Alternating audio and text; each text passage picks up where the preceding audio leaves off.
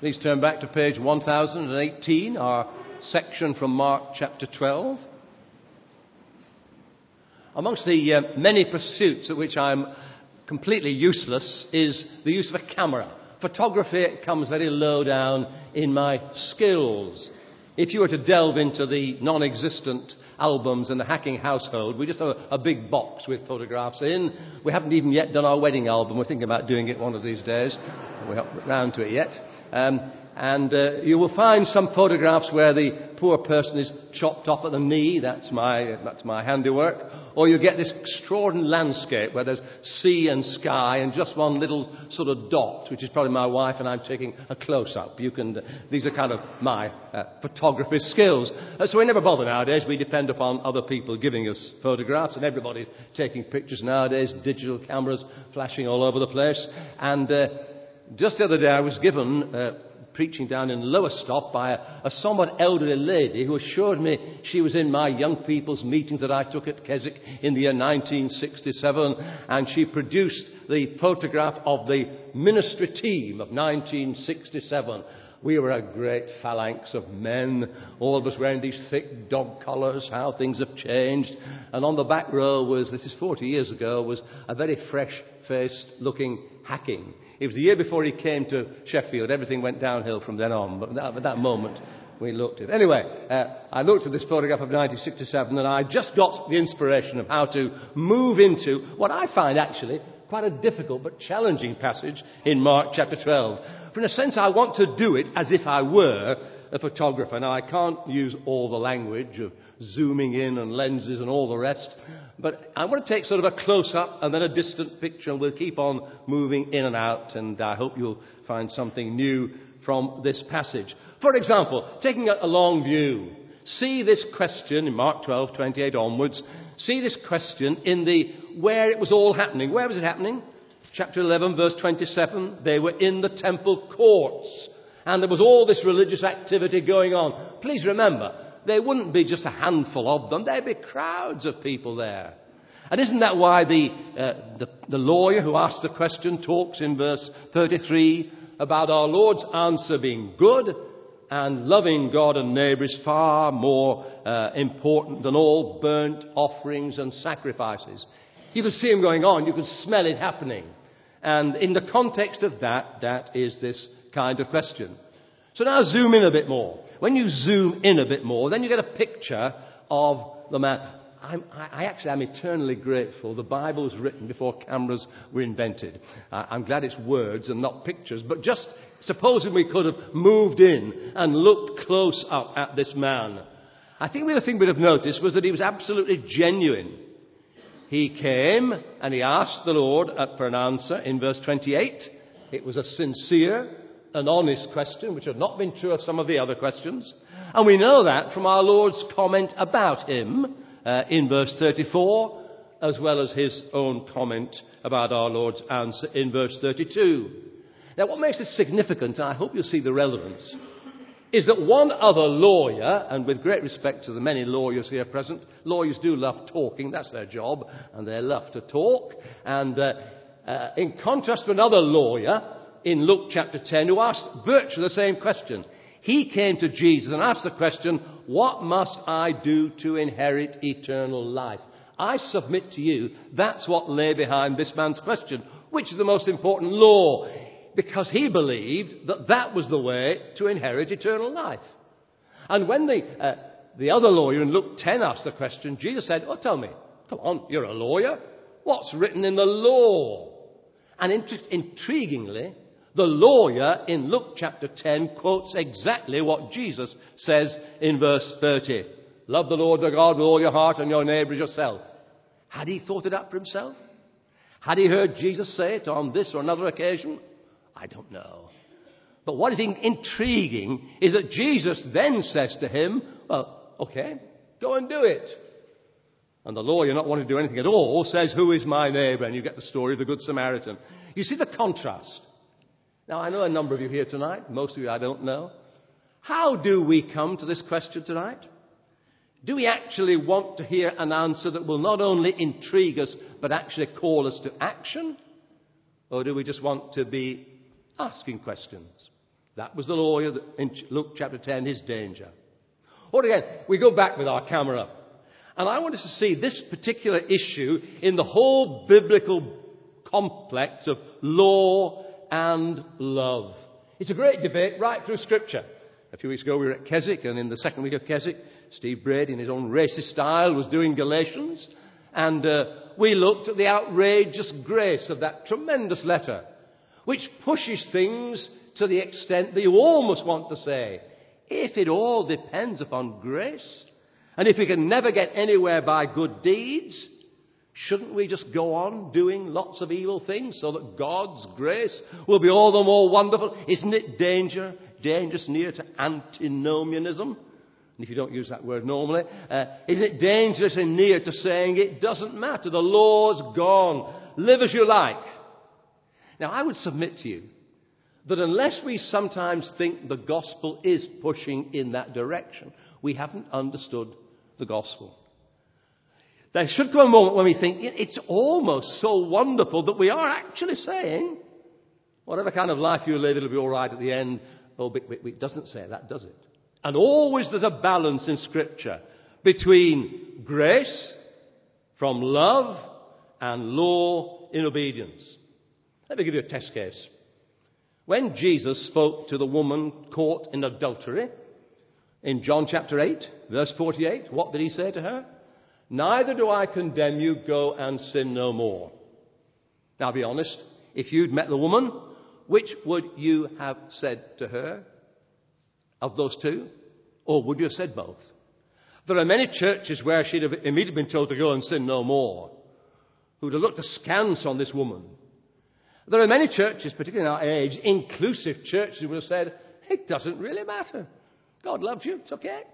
Carry on. Jesus had it beautifully poised. I don't condemn you. But I'm not suggesting you go on living as you did before, go and sin no more. That's the balance. And when Paul picks up this great theme with our camera zooming over, in Romans chapter 13, Paul will keep on reminding us that love is the fulfillment of the law. Law is never loveless, and love is never lawless. Love does not mean live as you like. Love does not mean softness on God's part. Whatever we do, it'll be all right at the end. Now, move in again before we look at our three foci. Just one more.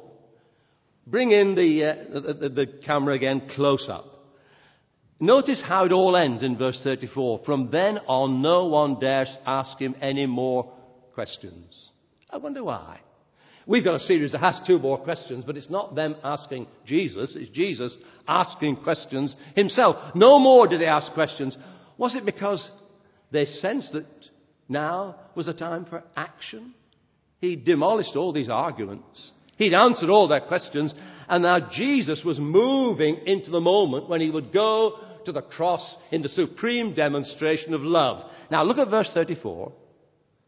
Jesus said to this man, you are not far from the kingdom of God. What does that mean?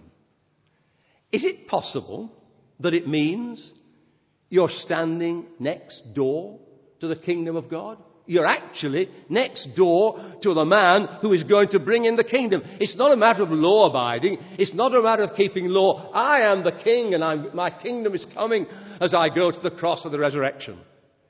Now, if a bit of you says that's a bit far-fetched, can I bring on my witness? I have a commentary by a great man called Professor Cranfield, the great commentary on Mark's Gospel. And Professor Cranfield suggests that may be the meaning of verse 34. I bow to Professor Cranfield because when I was a very young man, a curate across in Lancashire, at a very young age, I was taken up to Durham to speak at a University Christian Union's weekend, and I decided to speak on Mark's Gospel, and to my horror, that the opening meeting was chaired by Professor Cranfield, the world expert on Mark's Gospel. Just stop and pause. Do you think any professor of theology in Britain today would ever chair a Christian Union meeting in a university? The answer is probably no, sadly. But in those days, he did. So he was near the kingdom. And it was a reminder that the kingdom was more than this lawyer understood. But now here are my three focuses or foci, whichever is right. First, here's the camera. Focus on the law. What is the law he's talking about? Well, notice it was a question asked with sincerity. It was a typical question, verse 28. He'd heard other people, the other answers, so he asked the question, of all the commandments, which is the heaviest, is the meaning of the word? Which is the biggest? Now, they love debating. Please remember, this man was not a lawyer of our sort. He was an ecclesiastical lawyer, a canon lawyer. And they love debating all these kind of issues in that religious hierarchy. For example, there was one man called Hillel, who was a lawyer, a well-known scribe. And he was asked a question by a cynic who asked him a question, teach me the whole law while I stand on one foot. Do you know what like that? I can't stand very long on one foot. You teach me the whole law while I stand on one foot. And Hillel's answer was intriguing. Hillel's answer was, this is the whole law. Do not do to your neighbour what you don't want your neighbour to do to you. Now, please note the difference. It's the exact opposite of love your neighbour as yourself. Oh, a lot easier. There's some truth in that. But it's a kind of he never did anybody harm syndrome, isn't it? How many funerals I've taken where the bereaved have said, well, he never came to church, but he never did anybody any harm, which I doubt very much. But you see, it's got nothing to do with how much good has he done. Do not do to your neighbour what you don't want your neighbour to do to you. That was Hillel's answer to this question. And this man asking the question clearly was intrigued. Not just how would Jesus answer it, but I think he was implicitly asking the question, how do we get to eternal life? Well, some of the contemporaries of this man, like Saul of Tarsus, found you couldn't find it that way. And this man had to get the answer. And yet, you see, I believe in the way Jesus deals with this question of the law and what it really means, he actually did believe that when a person asks sincerely, really sincerely, even though they may be asking in the wrong direction, they will find the answer. Let me give an illustration. Here's the Ethiopian eunuch in Acts chapter 8, desperate for religious answers. Goes off to Jerusalem. Can't be accepted because he's a eunuch. Still desperate. Gets a script of Isaiah. Finds a man who jumps on his chariot who can preach. And lo and behold, he's baptized, becomes a Christian. He was sincerely seeking the wrong way. But because he was sincerely seeking it the wrong way, the right answer came in God's way. Or Lydia, the lady in Acts 16, the first converts in Europe. Lydia. As soon as she was a proselyte, she was following the Jewish way, and suddenly Paul appeared with the gospel and the Lord opened Lydia's heart. Or, I was reminded of this when I met a few days ago Mark Jason, the son of Noel and Gloria Jason, who some of you older people remember was here on our staff for a number of years. Well, Mark Jason just going out to the Gambia, out in missionary service. It's a rather nice link. And it reminded me of India. When I was a very young clergyman, there was a very old Indian bishop came to speak to us. And he spoke about things that had happened when he was a young man. So we're pushing it back a long way. And he said when the gospel first came to their part of India, the good Hindus, that is those who were religious and sincere and meant business, when the gospel came, they said, this is what we want. This is what we've been looking for. The bad Hindus, the one who did the religion but didn't take it seriously, they didn't want the gospel. And there's a very real sense in which this man asking a question with sincerity finds the answer not the way he expected.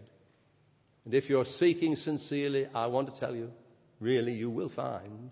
But it may be a surprise when you do find. First of all, then, it was asked with sincerity. Now, secondly, it was answered with clarity, this law question from the lawyer. How does our Lord answer the question? He answered the question by quoting together Deuteronomy 6, 4 onwards, which we read, and Leviticus 19:18, loving God, loving our neighbour as ourselves. Now, it may be that our Lord was the first one to link those two together, but we can't be sure. But, of course, they do go together. In 1 John, when John is writing his letter, John says that if we say that we love God, but we don't love our brother whom we have seen, how can we? If we say we love God and we don't love our brother, Anybody who says that, he is a liar. I remember that verse well. As a little lad, I once dared to tell my mother she was a liar. So I got cluttered. "You do not use words like that," said my mother. I said, "It's in the Bible, so it's all right." So I got cluttered again, second time. Right. But if we say, "I do love God, but I don't love my brother," to the Bible, I'm lying. Anybody can say he loves God. God isn't around to say whether he believes you or not. But if you don't love your brother whom you've seen, how can you? And so he brings them together. And do you see how bringing them together matters? On the one hand, there are lots of people who say and imply that the law, what God wants, is that we just are good to other people. Many people I meet, decent non-Christians, think that's all it's about. And so long as you're decent with your neighbour, that's fine. God wants no more. But of course he does. The first commandment is about God. We're to love him. And if we don't love him, then the rest is not enough. On the other hand, of course, there are those who are more religiously inclined who may not say it, but the way they actually act suggests that God is deeply concerned about the laws of the church, about the traditions of the church, about our religious activity, but not too bothered about the way we live. I've said it often to this pulpit, but it's hard to get across.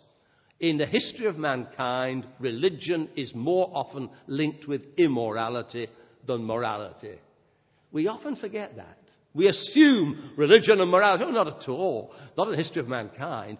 Religion, on the whole, you behave as you like and even have your immorality with your religion. God doesn't bother so long as you do the right religious things. And so God, our Lord then answers, "Love the Lord your God with all your heart. Love your neighbour as yourself." And if you stop and think that this demand of Jesus, this clear statement of Jesus on the law, leaves every one of us a sinner.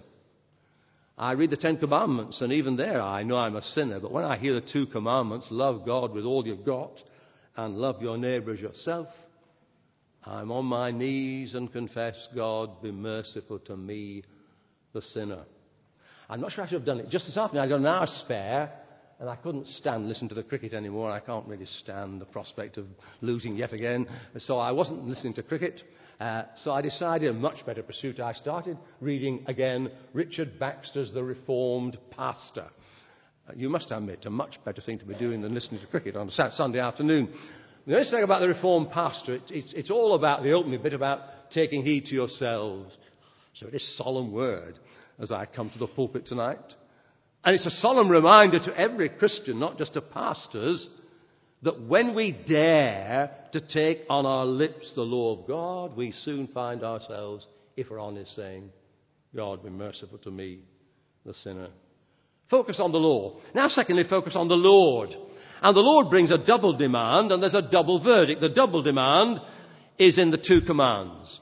The first one in Deuteronomy 6:4, here in verse 29, is what they call the Shema, which every Jewish child learnt off by heart. The Lord is one, the Lord our God is one. Love him with all your heart, soul, mind and strength. Please note two things. He's one. There's only one God. And therefore, because he's one, he demands this of all mankind, humankind, whatever religion they may have, there is only one God. Secondly, he is the Lord your God. That special covenant love with the people of God. And from them, you see, he wants not just an awe and a belief, but a love. Now, friends, can you say with any degree of honesty that you've moved from being able to say, as you said in the Creed, and said it with sincerity, I hope, "I believe." We said tonight, "We believe," but you could say, "I believe." To moving and saying, "I love." It's one thing to believe. It's one thing to have a sense of awe. Love the Lord your God with all your heart, soul, mind and strength. The whole, the totality of your being. And if I do that, then it lifts my Sunday worship to a new dimension, and it affects the whole way I live. Love him with all that I've got. If you love me, keep my commands. Then you see you move into Leviticus 19, which is the other demand, to love our neighbour as ourselves.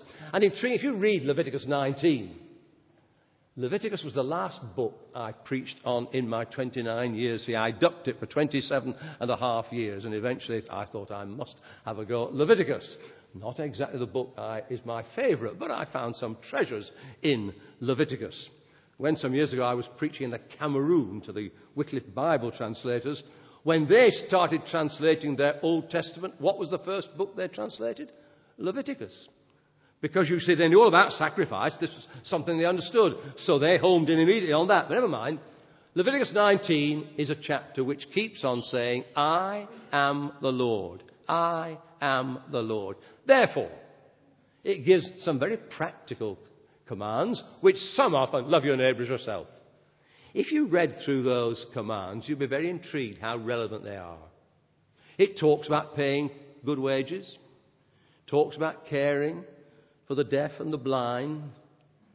My mind goes back to that day when I took a mission at Leicester University, and people made response and coming out. I've met people recently who became Christians then, and one blind lass came forward. Very moving. I shall always remember it.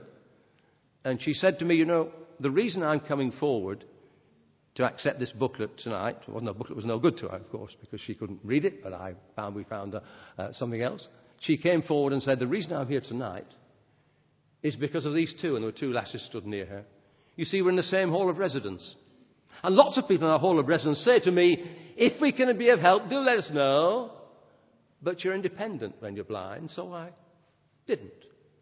But these two were different. They thought beforehand what they could do. They were imaginative. They were always ready to make the offer. And I thought, now, why are they different from the rest? And they invited me to come to this meeting. I twigged it. They were Christians. And because these two lasses as Christians had cared thoughtfully, imaginatively for a blind neighbour, that blind neighbour responded to the gospel. It wasn't my preaching. I was just the catalyst by which it all came to a head. It was the care. And that comes in Leviticus 19. It's also there about being just in actions in court, not having favoritism, marital purity, not dabbling in the occult, keeping the Sabbath. And one bit I like as I get older, it says in Leviticus 19, rise in the presence of the aged. Do you like that bit? That's a nice bit. All that's all part and parcel of loving your neighbour as myself. And intriguingly, when the other lawyer in Luke 10 was challenged by loving your neighbour as yourself, what did he say? Who is my neighbour? Clever question from a lawyer. You see, there are two easy answers to that question. One is everybody is my neighbour. I don't know about you. I love everybody very happily. I have no problem with everybody. Everybody is nobody. I can love everybody very happily. And I can love certain people very close to me very happily. So how did our Lord answer his question, who is my neighbour? He told a chatty story about the Good Samaritan. And he turned the story round. You see, the priest and the Levite, when they met that man by the roadside battered, they'd never met him before in their life. He wasn't a neighbour in any sense normally. Fellow Israelite, that's all. But they could have been neighbour to him. And the Samaritan became neighbour to a man he'd never met and who would probably have cursed God for allowing a Samaritan to touch him.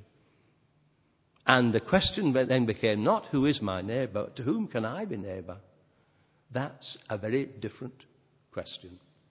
So the challenge comes to us. Here's the double demand. Love God, love my neighbour. Doesn't that make you feel I haven't got there yet? Then there's a double verdict, a double demand, a double verdict. Now, I have to confess, I looked up some of my notes. I have notes of sermons of bygone age. And I preached on this passage in the year 1981. For those who know the important things, that was the Botham year. You remember the Botham year? No. Yes. I remember vividly because I was preparing a sermon one Sunday afternoon in the vestry there, and I was going out to go home to get ready to have a cup of tea and come back to the evening service, and a gentleman across the road was mending his car, and as I came out, he said, "Oh, Vicar, you don't believe in Sunday sport, do you?" I said, No, not really. "So you don't want to know how England have gone on this afternoon, do you?" Well, I said, if it's happening, I suppose I ought to know. And that was the great victory of Botham, 1981. Anyway, my sermon of 1981, on this theme, I thought the lawyer, verse 32, was pedantic and patronising. I wish to tell you I have changed my mind. But you see, at first it seems a bit pedantic and patronizing. Well done, teacher. You've all met them. The bishop says something. Yes, my lord, I agree entirely with you. They always do. It's the sort of thing that some people do. Well, I think he wasn't pedantic and patronizing. But I do wonder whether he was actually prepared to do anything about it. And then, of course, that's his verdict on Jesus. Then comes the Lord's verdict on him in verse 34. When he saw it answered wisely, he said, you are not far from the kingdom of God. Well, allowing for Cranfield's comment about being near the kingdom of God, isn't it also saying that by his response he demonstrated a spirit that could easily respond? But please remember, not far is not the same as being there. In that photograph of 1967, Preachers at Keswick, it's a classic. There is one gentleman who didn't wear a dog collar, one clergyman who dared to stand out from the rest with his collar and tie on. A Baptist minister called Alan Redpath, a man of a bygone age, a great preaching gentleman. He and I were good mates. We both ministered in Edinburgh together. And Alan Redpath loved to tell the story of his famous Not Far. You probably haven't heard it, so it is. Alan Redpath played rugby for Northumberland. And there came the moment when he had to take the final kick. They got a try. I don't understand rugby. It's the wrong shape of ball. But please don't mention football to me today. I'm not in the right mood. But the wrong ball. And he got the wrong ball. He got it there, the wrong shape of ball, ready to kick. And he knew if he got that kick in, Northumberland won. If it missed, they lost. And he built up, as a good preacher does, how he kicked. He ran up, he threw his grass in there to see which way the wind was blowing. He did his balancing act like they all do, take ages to get round to it. It didn't matter about time because this was the last kick of the game, and off he went and kicked, and the ball went. And it hit the post and bounced back. So near, and yet so far, they'd lost. And I can still see Alan Redpath leaning over. Isn't it possible you might be so near, and yet so far? And there may be some folk here who've been coming a long time. You're near, but you're far. My last point, my last focus. Focus on law. Focus on the Lord. Focus on love. I find here two thoughts that I think sum it all up. There's a seeker found wanting. Oddly enough, it's a strange thing. I'm always preparing for next Sunday morning. I'm preaching next Sunday morning here on Daniel 4 and 5. And Daniel 5 is Belshazzar, the great Belshazzar's feast. The writing on the wall. Did you know that came in Scripture? The writing on the wall. And the writing was, you are weighed in the balance and found wanting. And Belshazzar was a terrible, terrible character. Found wanting by 1,000 miles. But may I suggest to you that this lawyer was a seeker found wanting? That by the law Jesus had proclaimed he wasn't there. He wasn't far, but he wasn't there. Read church history? Martin Luther, desperate to find peace with God, couldn't find it till he discovered Romans and the whole doctrine of God's grace in Jesus. John Wesley, praying far more in his unregenerate life than I ever prayed in my regenerate life, and yet not there till he heard his heart was strangely warmed when he read Luther's comment on Galatians, on Romans, and he came to life. It's a story, you see, of we've got to get to that place, religious people, where we accept the fact that nothing in my hand I bring. I do not earn it. There is no law that can get me there. I have to accept that I'm a seeker, will always be found wanting till I dare hold out an empty hand. Sometimes, I haven't done it obviously recently, but sometimes when I was doing a guest service, I would use the illustration of communion as an illustration of how you respond to the gospel.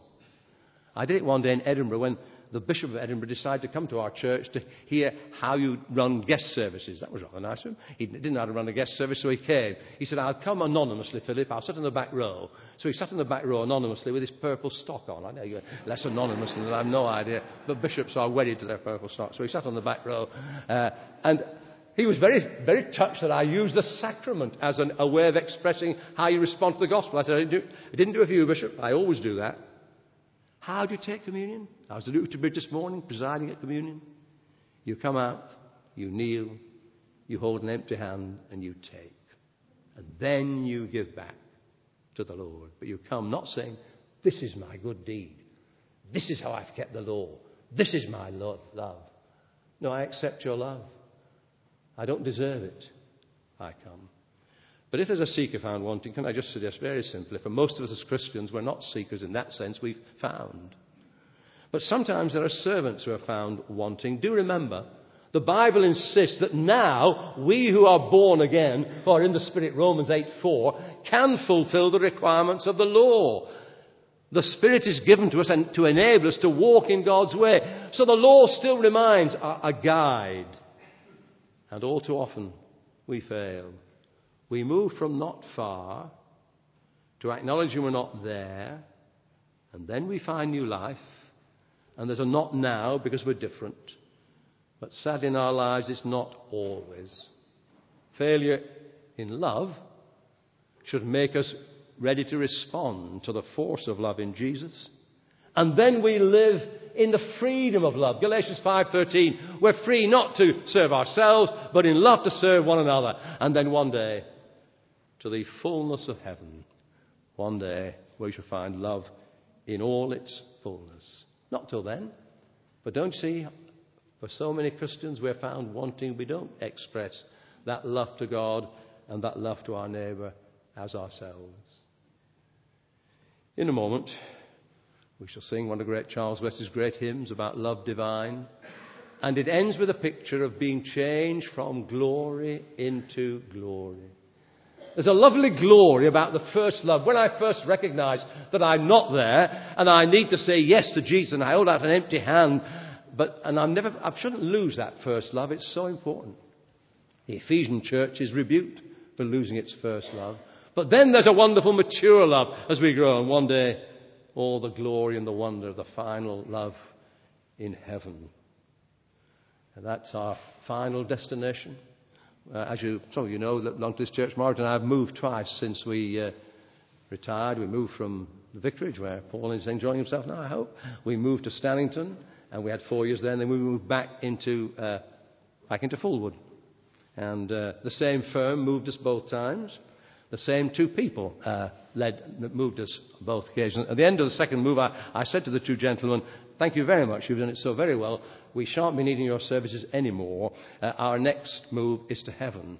And the chap said rather nicely, we don't do removals there, sir, which I thought was rather... showed great. There are some wonderful men around. Well, they don't do removals there, and nobody else does removals there, but God's love removals there. Now, a final confession. It has not happened for years. I actually prepared a sermon for tonight and tore it up and started again. I haven't done that. I cannot remember when I last did that. Now, it may be somebody that I wished I hadn't torn it up and got the original. It might have been better. But I do hope, perhaps, there's somebody here for whom this message was meant to be preached specially. And if so, I do hope you don't just say, that's lovely. How about the response you know you've got to make? Holding out an empty hand to accept that love. Asking God to renew you in love for Him. Things that we know are blurring the image of love in our hearts. I don't know. But if I was meant to change my sermon, and I find that difficult to do, but I had to do it, maybe it was for you. A prayer. Let's pray.